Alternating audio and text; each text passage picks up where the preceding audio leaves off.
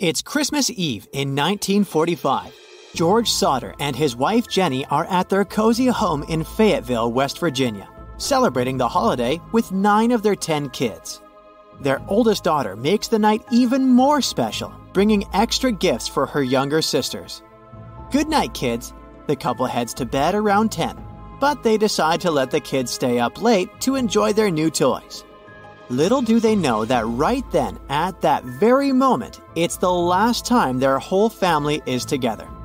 At midnight, the phone rings. Jenny wakes up and rushes downstairs to answer it.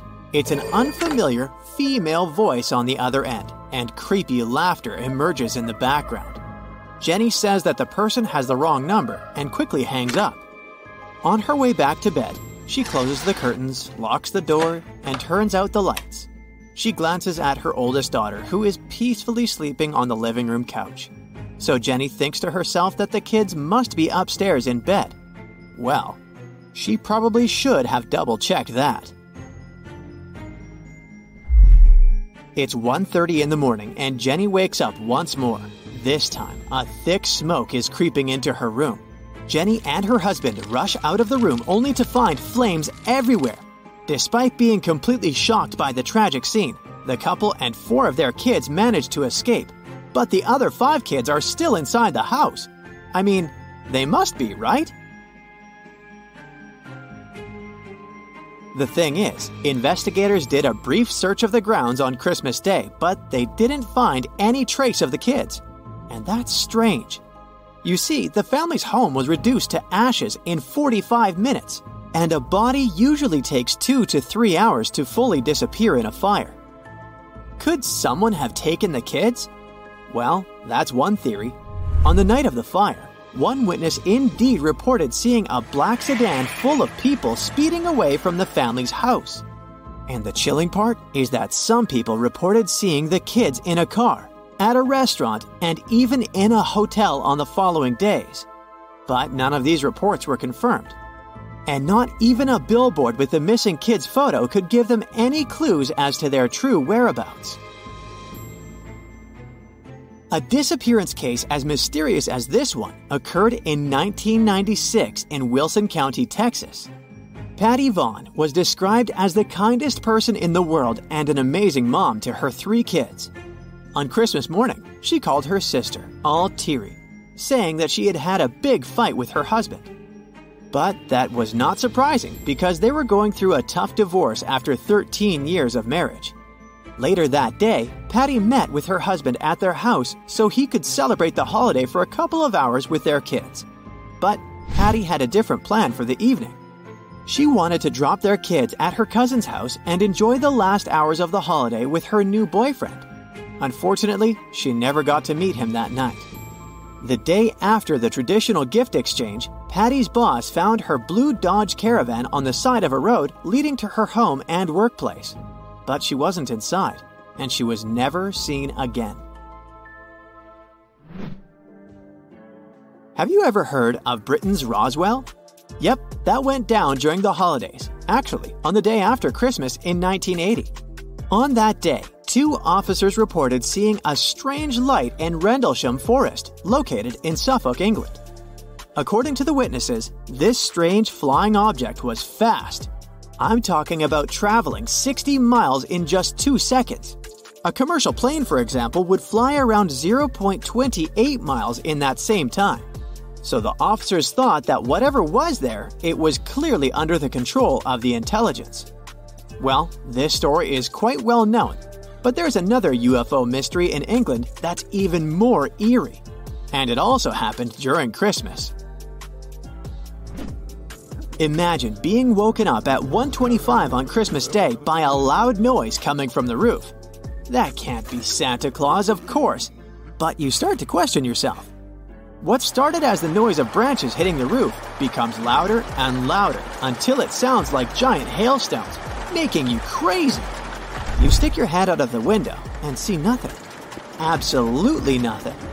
The sound then turns into a hum, then into a faint whisper. What looks like a horror movie plot happened to Mildred Head in 1964 in Warminster, a small town in Wiltshire, England. But she was not the only one. Later that morning, another woman was walking down the street when she was suddenly thrown to the ground by the force of savage sound waves. Around the same time, a couple was surprised by a similar noise.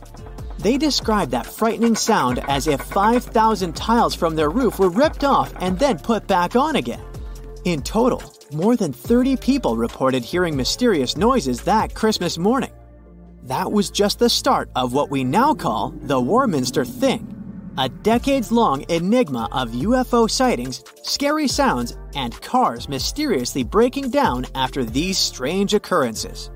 Over 50 years have passed, yet no theory can fully explain what happened in the UFO capital of the UK.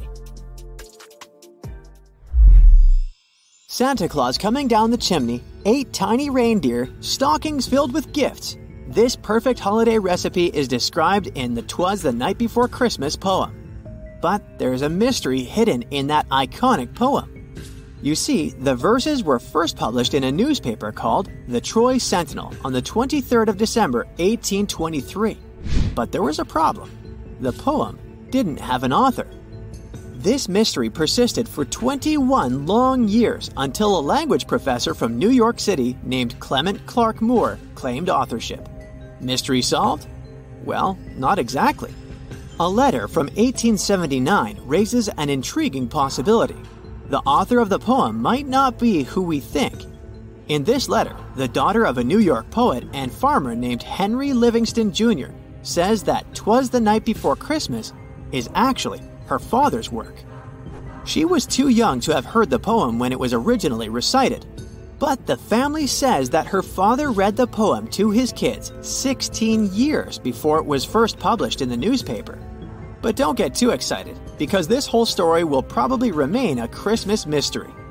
The truth is that the alleged author passed away just 5 years after the poem's publication, never once claiming to be the real author. The holiday season is usually a peaceful time of the year, but 1997 was an exception to this rule. It's December 22nd, and Beth Ann Ricketts decides to do some Christmas shopping in the morning. She grabs her black purse and leaves her home in Des Moines, Iowa. She buys gifts for her kids and even decides to treat herself, choosing a special dress for New Year's Eve. Unfortunately, she never got the chance to wrap those presents. Beth Ann never returned home, and a series of strange events unfolded after her disappearance. Later that same day, at 2 o'clock in the afternoon, a fire broke out in her house. In her bedroom, to be more precise, and the firefighters couldn't determine its cause. On Christmas Eve, TV networks in Des Moines were discussing Beth Ann's disappearance. Shortly after her story aired, her boyfriend called the police and informed them that she wasn't missing after all. According to him, Beth Ann called him, saying that she was okay and didn't want to be found. Unfortunately, she hasn't spoken with friends or relatives since that holiday, not even her 2 daughters and her son. And that's weird to say the least. So, her family is still searching for the answers to this mystery. That's it for today. So hey, if you pacified your curiosity, then give the video a like and share it with your friends. Or if you want more, just click on these videos and stay on the bright side.